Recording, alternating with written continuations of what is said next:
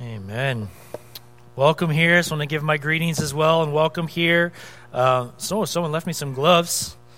I don't know whose these are, but I might have to put those on. But it is a chilly morning. But I'm excited to preach this morning. I'm excited to bring the Word of God. Are you guys excited to hear from the Word of the Lord this morning?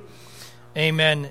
It is such a blessing to be able to spend time together, to look at the Word of the Lord and see what He has for us this morning. To begin, as each of us staff come up here, we've tried something every once in a while and have failed at it sometimes, but try to share a little bit about ourselves, something that maybe the congregation doesn't know, and it's getting harder and harder, which I think is maybe a good thing, because I think a lot of you guys know a lot about us, and maybe not everything. But one thing that came to my mind that maybe you don't know is as I know you probably know I like movies, because I've referenced movies quite a bit, but I love documentaries. Believe it or not. Anybody here like documentaries? Like a good doc, right? I love documentaries. I love particularly, I do love hip-hop documentaries that talk about the history of hip-hop and those types of things. But I love all kinds of documentaries. I don't know what it is, but just getting an inside look at things, and they're just fascinating. That's a word you could use, I think. And I saw a documentary this week that I want to begin our passage, our sermon this morning about. We're talking a lot about being cold and talked about fire already, and I want to talk about a different kind of fire. I don't know if you guys have heard about the Fire Festival. If you have, some of my slides are missing on here. I don't know hopefully they'll be up there. Is there a logo there for the Fire Festival there, Christy? Oh. There we go. Okay. The sermon this morning is called You Are Dead, but this is the Fire Festival. Some of you may know all about this. Some of you may have no clue. This is a documentary that has been out. And what the Fire Festival is, here's what it is. A few years ago, there was a businessman and there was a rapper who wanted to come together and create a music festival. They had an app that was out that you could book artists through, and they had a dream, a vision to create an exclusive, exotic music festival on an island.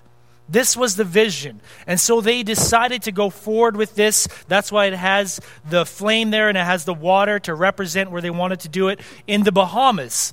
So they bought an island that used to be Pablo Escobar, if you know his reputation, being a drug dealer. And they bought this island for like $8 million. And their plan was to have this huge thing, bring big music artists, to have, villas and this whole thing, this exotic, exclusive VIP experience. And they shot this big promotional video, this trailer, and they invited all the top models and celebrities to come, and they shot for a few days this exotic trailer, and they put it out there, and before you know it, word was spreading that this is what you want to go to. This is the place to be. This is an experience like none other. There's going to be amazing things at this event. And they hired what they call social media influencers. One of the Kardashians, Kourtney, I believe, one of them, big models, other influencers in the social media world, to post a burnt orange tile, just a color of burnt orange, and put hashtag Fire Festival with a Y. Why not? I don't know why they have a Y. But they would post that and it said hashtag Fire Festival. And before you know it, it spread. And they had packages for this event that were ranging from, I think it was about $10,000 to $250,000. Okay? So this sounded fantastic. Now here's where the breakdown happens, or I want to tie this into our passage today. This documentary is all about how it all fell apart. Completely an utter disaster. Because what happened was this guy, if you want to put up his picture there, this guy, as you can see, he's got some authorities around him there. Billy McFarland was the investor. He was a con man. He had gone to investors and got $26 million based on saying he was going to bring in this artist and bring in this artist, and none of it was true. And it kept going and kept going and kept going. And it came to the point where people arrived on the island. They had to switch islands because of different things that were going on. So they had to go to this other island, Zuma, Bahamas. And it came where people actually arrived, and they were promised villas. They had paid thousands, like I said, up to $250,000 for this experience. And this is what they showed up to. These are hurricane relief tents. It was a sea of hurricane relief. It was a tent city. There was no food. The food was pretty much like, I think they threw it together in the last couple of days, like grilled cheese sandwiches and bread and just stuff like that. There was no vehicles. There was no flights back. There was no security, like nothing. The artists, all the bands, nobody came. But people did come to the island, and they were stuck there. And they pulled up in a bus, and they saw this. And then in the documentary, and I don't want to promote it because it does have some bad content in it, but in the documentary, they show up, and there's a guy in the back of the bus saying, turn around, turn around, turn around. What is this? It was a garbage fire is pretty much what it was. And now he's being charged. He's not charged. He's in jail now. And there's all sorts of things that are coming up, the deep corruption that went on. So as I was thinking about this, as I saw this and I was relating it to our passage today, there seemed to be some references. Because see, Fire Festival had a name. Just the cool, hip name. It had the spreading, the viral influence that was out there. It was going to be the place to be. It was going to be the most alive festival you've ever experienced. But it was dead. There was nothing but hurricane relief tents. And so we want to come to this passage today. We've been going through the 7 letters. This is the 5th to the church in Sardis in Revelation 3, 1-6. So why don't you stand with me and we'll look at this letter today to this church.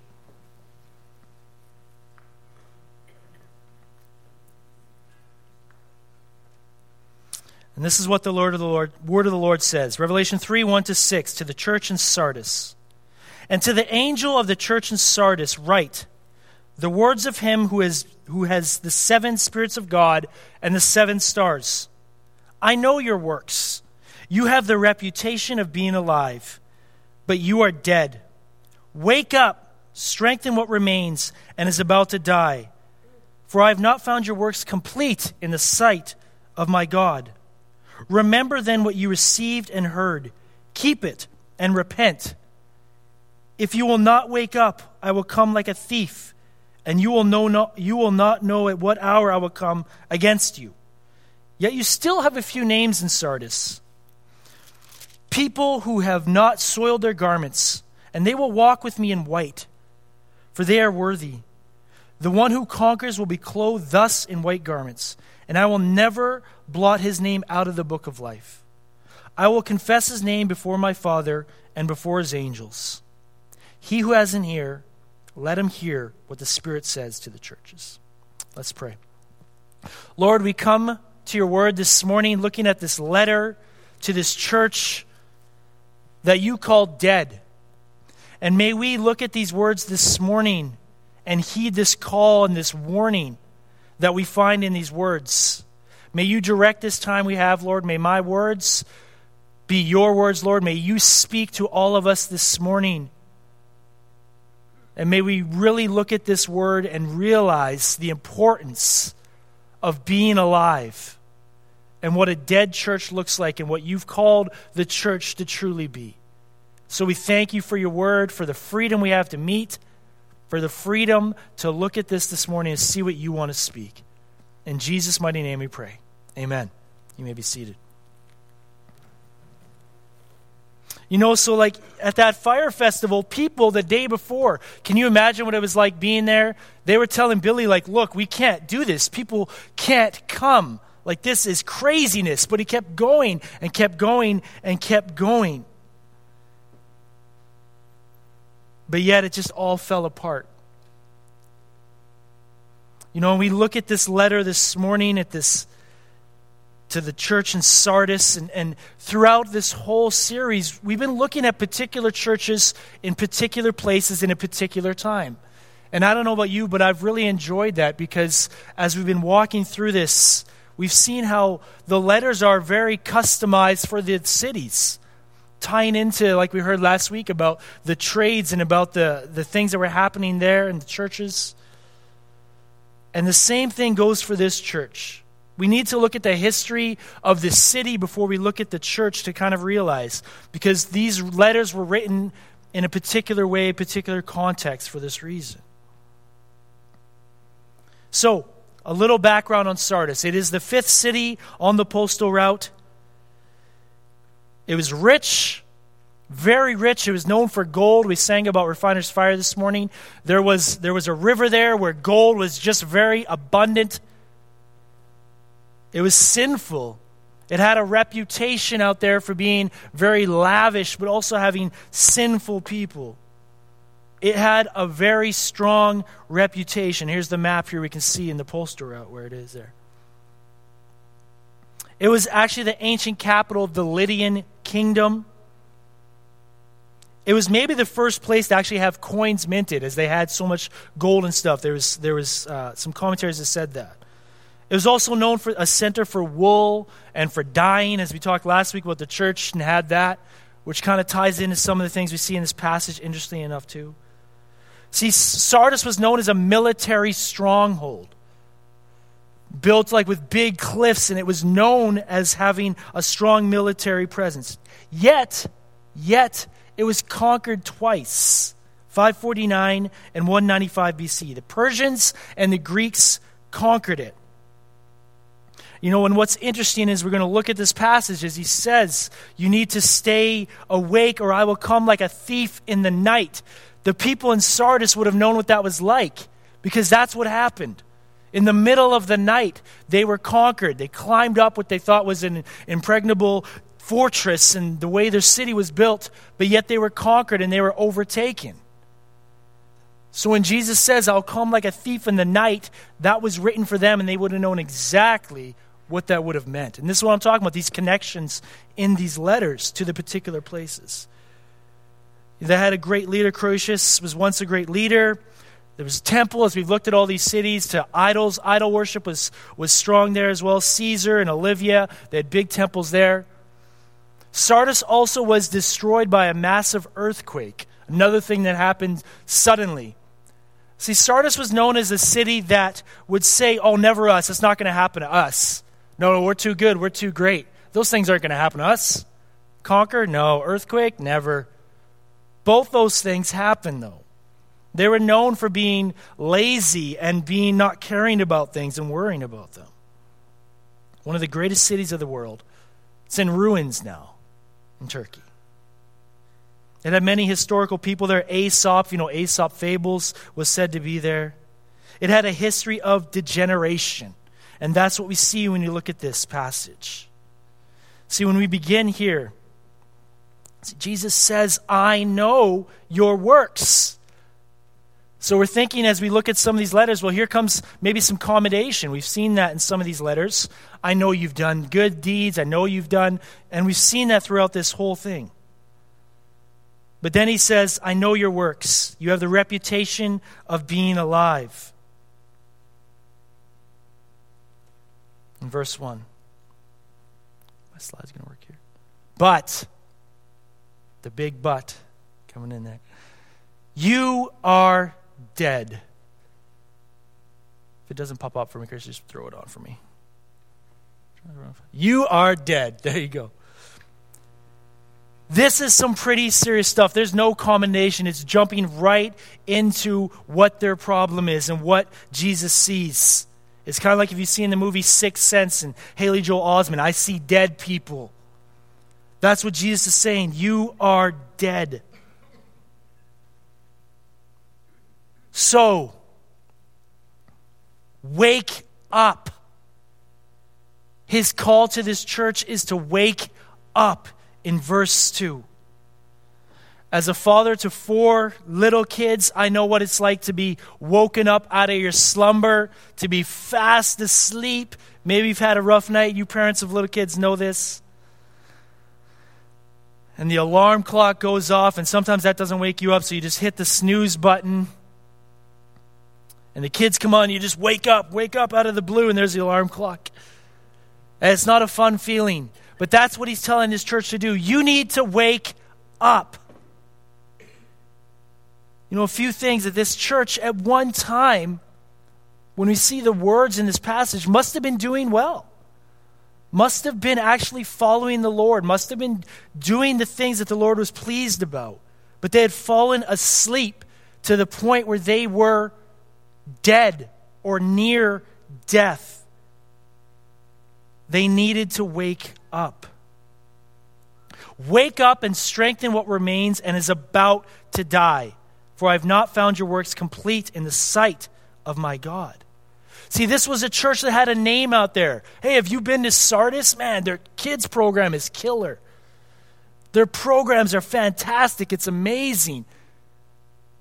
That's the word that would have been out there about Sardis. That's what they would have believed about themselves. But it isn't interesting in this passage what Jesus views them as. And that's what we're getting through this whole series is you can think this about yourself, or this is what people think about you in these churches. But what does Jesus see? What does Jesus truly see? And he sees death. You know, one of the first talks I was able to give here as a student, I talked about the topic of perishing. What does the word perish mean? And perish means that it's not dead yet, but something's in the process of dying. I gave the example of leaving something in a fridge in the dorm, and it may be there for months, weeks, and it's still there. It's not dead yet, but you know that it's on its way from the smell. It's in the process. And this church was perishing. Sorry, none of my visuals are working. We're going to make Christy work today. Sorry, Christy, thanks. So I have a few slides I want to show you today. See, wake up. What wake up actually means, if you want to go back to the disciples in the Garden of Gethsemane, when Jesus says, please stay awake as I go to pray, you could say what wake up actually means is to watch. And this brings back the whole military side of things in Sardis. You need to stay watch. Nobody was watching the night that they came in and they conquered Sardis. Wake up means to be on watch, be aware, be alert. Because they were not. When I'm fast asleep in my bed and my kids run in, I am not alert, I am not awake, I am in a stupor and I'm wondering what is going on. They needed to wake up. They needed to strengthen what remains. See, in this church, we don't know the history of this church like we know some of the other ones we've read. We don't know what all is exactly going on. It's not fully clear here. We could point to a few things here, but we don't know exactly what's their problem. But all he's saying is you're dead, which means there's something serious going on.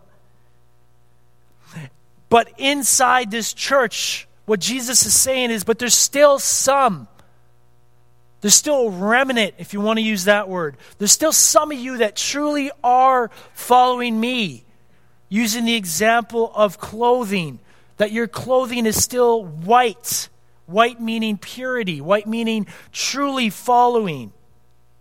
You know, this could be a reference to maybe some of the issues in this church was sexual sin. When it says you haven't been stained, you haven't been defiled, whatever it may be, that might be possible. But the thing with this church is when we look at it compared to other ones, Smyrna, the other sermon I preached a while back, Smyrna dealt with persecution. We talked about that, right? They dealt with the things that were going on there with Caesar worship.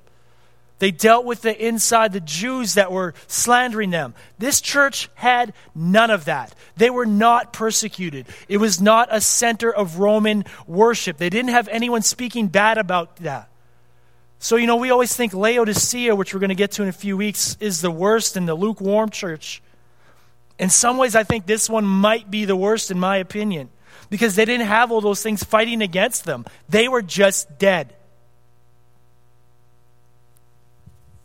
And it's such a serious thing that Jesus is bringing to them.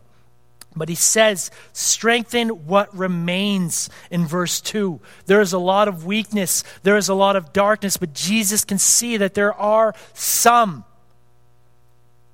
There are some that still remain. Because he found their works, the things they were doing, their programs, their ministries, they were not complete in the sight of my God. They weren't good enough. And so what does he tell them to do? Verse 3, a few words here I want to bring up. He tells them to remember. Remember what it was like when you were truly alive. Remember what it was like when your church was not just a reputation, but it actually was proclaiming the Word of God. Remember what I did for you. Remember your first love we've talked about in this series. Remember. See, churches that are dying forget, don't they? They forget to preach from the Word of God. They forget what truly matters. They forget to be living all out for the Lord. They just slowly degenerate and fall asleep into a coma. And he's calling them, Jesus is calling this church in Sardis to remember.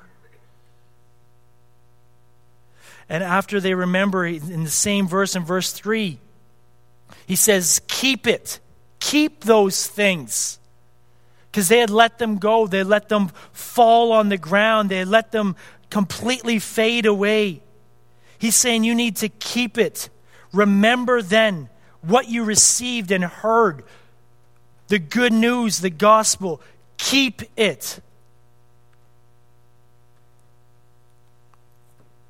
That is very important. As a church, we need to keep the things forefront. We need to keep prayer central, preaching actually from the Word of God and not just self-help sermons. The love between us, the care, all these things. We need to keep the Lord's Supper. These are things that are central to us being a church that is alive, truly alive, not just seeming alive. So remember what you received and heard, keep it, and repent. See, repenting is not a one-time thing. It's a lifestyle. As followers of Jesus, if you're following Jesus, when we sin and we all fall short of the glory of God, we need to repent. Repent means to turn around from your sin. And this church was loving being in their sin. They were just in it and they were just accepted it. And Jesus says, no, you need to repent. Whatever it was, whatever the issues were. You need to turn from those things and turn back to me. Because if you don't, I am going to come like a thief in the night. Very serious warning. Turn from your sin. And for all of us as followers of Jesus, we need to heed that warning as well. Not to be living in our sin, not to be pretending we are alive and really dead inside, like whitewashed tombs. Remember, keep it, repent. Yet you still have a few names in Sardis, people who have not soiled their garments. This idea of soiling, we sang this morning about being white, about being refined, about how fire comes to do that. And we have a God who, when we choose sin and we decide to cover ourselves in those things, that He can make us white again. Amen? He make us pure. He forgives us because of His grace. Was read this morning by Wes because of His grace for us, His love for us. And they will be worthy.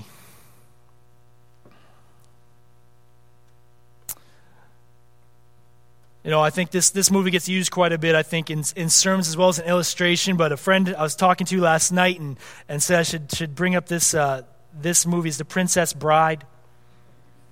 Right? Miracle Max and Wesley. If you've seen the movie, I think probably most of us have. He says he's dead, like he's dead. He's done.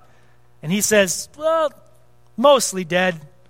He's still slightly alive. Mostly dead is still slightly alive. And that's like this church.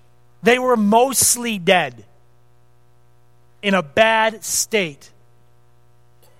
You know, I know what it's like, and most of you here know that I was able to meet my birth mom, and I was bedside with her. I've never dealt with much death in my life, but there I was beside the bedside of my birth mother, Marie. It was her birthday yesterday, actually, so I was talking to family and bringing these things up to my mind again. And I remember sitting beside her, and everyone around her was talking, and she, near the end, just like she wasn't even there. You know, she wasn't in a coma, but the life was just was just gone. You could see it was days away. I remember posting Facebook statuses to all you here being like, it looks like this is it. Like, final prayers, final goodbyes. And finally, a few days later, she did pass. And that's like this church. It's like that heart monitor that's beeping and beeping, but it's about the flat line. But there is still hope. There's still hope. Because Jesus says the remnant is there. And if you turn from your sins, I will clothe you in white and I'll never blot your name out the book of life. You know, at this time in cities, they would keep a census. We know there were censuses done by the Roman Empire. And they would keep track of everybody who lived in these cities. But if you died or you were a criminal, you'd be taken out of that. You'd be taken out of the directory for the city. And so he's using this for them as well, that you could be taken out. But if you follow me, if you truly live for me, I will not blot your name out the book of life. Even though there's threat of that happening if you don't. And not only that he says, I will confess your name to the Heavenly Father and before his angels. I will confess his name before my Father. Those who turn, I will go to my Father, and I will say, yes, they are following me. They are truly alive. Isn't that amazing? The opposite of being dead, and then that idea of being brought before the Father, of being alive. I found it really interesting in this passage. There's a very, Trinitarian form here, talking about the Father and the Holy Spirit and the Son. He talks about the Spirit, the seven spirits. There's various views on what this could be. At the very beginning, he's talking about how Jesus is saying, and to the angel of the church, the words of him who has the seven spirits of God and the seven stars. Some believe this is like the sevenfoldness of the Holy Spirit. In my opinion, reading it, 7 means completion. It's the number of completion in the Word of God. And I think what he's saying is it's the completion of the Holy Spirit, the fullness. He's saying bringing the works before God were not complete. And that's why he's giving the contrast. The Holy Spirit is fully complete. And the 7 stars were the ministers of the churches. So there's that reference as well to completion. But he will never blot the name out. And he's the one who conquers the sin, the one who actually truly wants to fight against it. That's the one that will truly be before the Lord. And so we don't know what happened. That's the thing is, I don't know if you found this, as we have read about these churches, it kind of feels like a cliffhanger, like, well, did they turn? Did they get better? And some we know, as I said, I shared about Smyrna and how there was Polycarp, and that was an example of things that had happened down the road. Well, we don't know much about this church. How does this story end? We do know one thing. We know a person that was there, a bishop. I'll try to put his picture up here if it works. Named Melito. This was decades after the letter was read, but Melito was known as a strong Christ follower. He put the superiority of Christ, the supremeness of Christ as top, and he was the bishop at this church. He was the pastor in Sardis. So this might point to maybe there was a revival. Maybe they woke up. Maybe they got it together. And that's the only evidence we really have.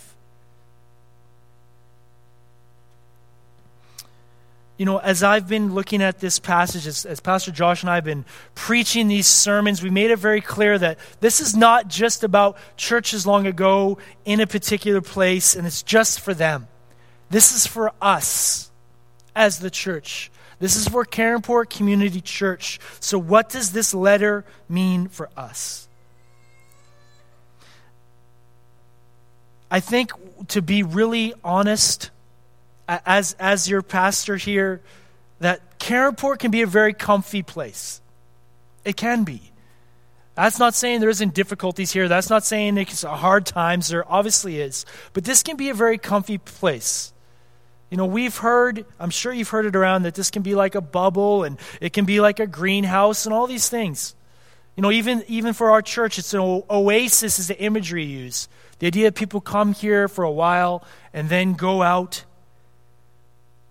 But we can have that reputation of being comfy. I was just at Breakforth a few weeks ago and talking to people about Briarcrest, and some of the conversation came up like, it must be like a really, really nice place to live. It is. It's a wonderful place to live. And I had conversations with some people that even talked about like, are you able to get out to communities in the area, or do you kind of just stay in Caronport most of the time? And I thought I'm in Caronport a lot of the time, actually. Maybe I should get to Moose Jaw more in different ways beyond groceries and do some sort of ministry. I get to go out sometimes, but it really challenged me. But we need to be careful of being too comfy, because dead churches die because of tolerance of sin. There's many reasons why they die, but you can boil it down to this, and John MacArthur says this, that tolerance of sin is what leads to death in a church.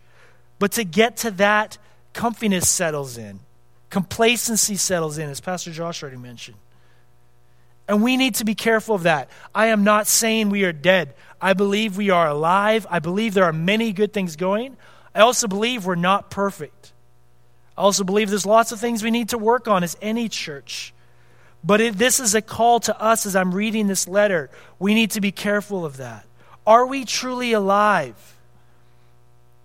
We don't want our reputation to go out here from Caronport and from CCC to be like, that church has lots of cool things going on and lots of exciting things are happening there. But if we here as the people who attend this church aren't truly living for the Lord, aren't truly walking out what we proclaim in the other days of the week, then we can become dead. And everything we do won't matter. So that is the warning to us. And to you personally, are you alive? Are you alive today? Are you feeling dry? Are you feeling like you are just empty? Because if we have a bunch of people here that are feeling that, then what life do we have? We need to be walking out daily, helping each other, supporting each other, being in the Word of God, truly walking this out to be worthy, as Jesus says here. We want our reputation to be one of loving God, loving others, being true followers of Jesus in word and deed. You don't want the reputation to get out there and then people show up here like the Fire Festival and be like, this is not alive. The church should be alive. We need to be living out the call that we have in our lives from the Lord. It's like this book. I saw this. This is not my book. This is Elias's book. This is like a whole thing. So you see it's just black. Hopefully you can see this, right? It's just black, but there's this little segment. You see this okay? It's kind of shiny. This reminds me of the church in Sardis when I saw this. Like there is some good, there's some brightness. But Jesus says, I want you to wake up. I want to bring the Holy Spirit. I want to bring revival back to you, bring life to you. And so he just comes and makes it all fully bright again, to life again, from darkness and sin. This is a picture of what Jesus is saying here he wants to do. He doesn't want us to be slightly alive. He wants us to be fully alive, living for him. So we need to ask that for ourselves today. And as we come now, we have the opportunity to have the Lord's Supper, where we remember what the Lord did on the cross for us, where before we approach this table, we should repent and confess any sins that we have. So we come before the table in white. That's what we're called to do. To keep these things, to keep this isn't just a tradition and routine we do. This is a holy a holy time of remembering, of joining together. Because without Jesus, we are dead. Without the cross, we are dead. But because of Jesus, we can have life. We have life. And that's the call to the church in Sardis, and that's the call to us. He wants us to be alive. He died.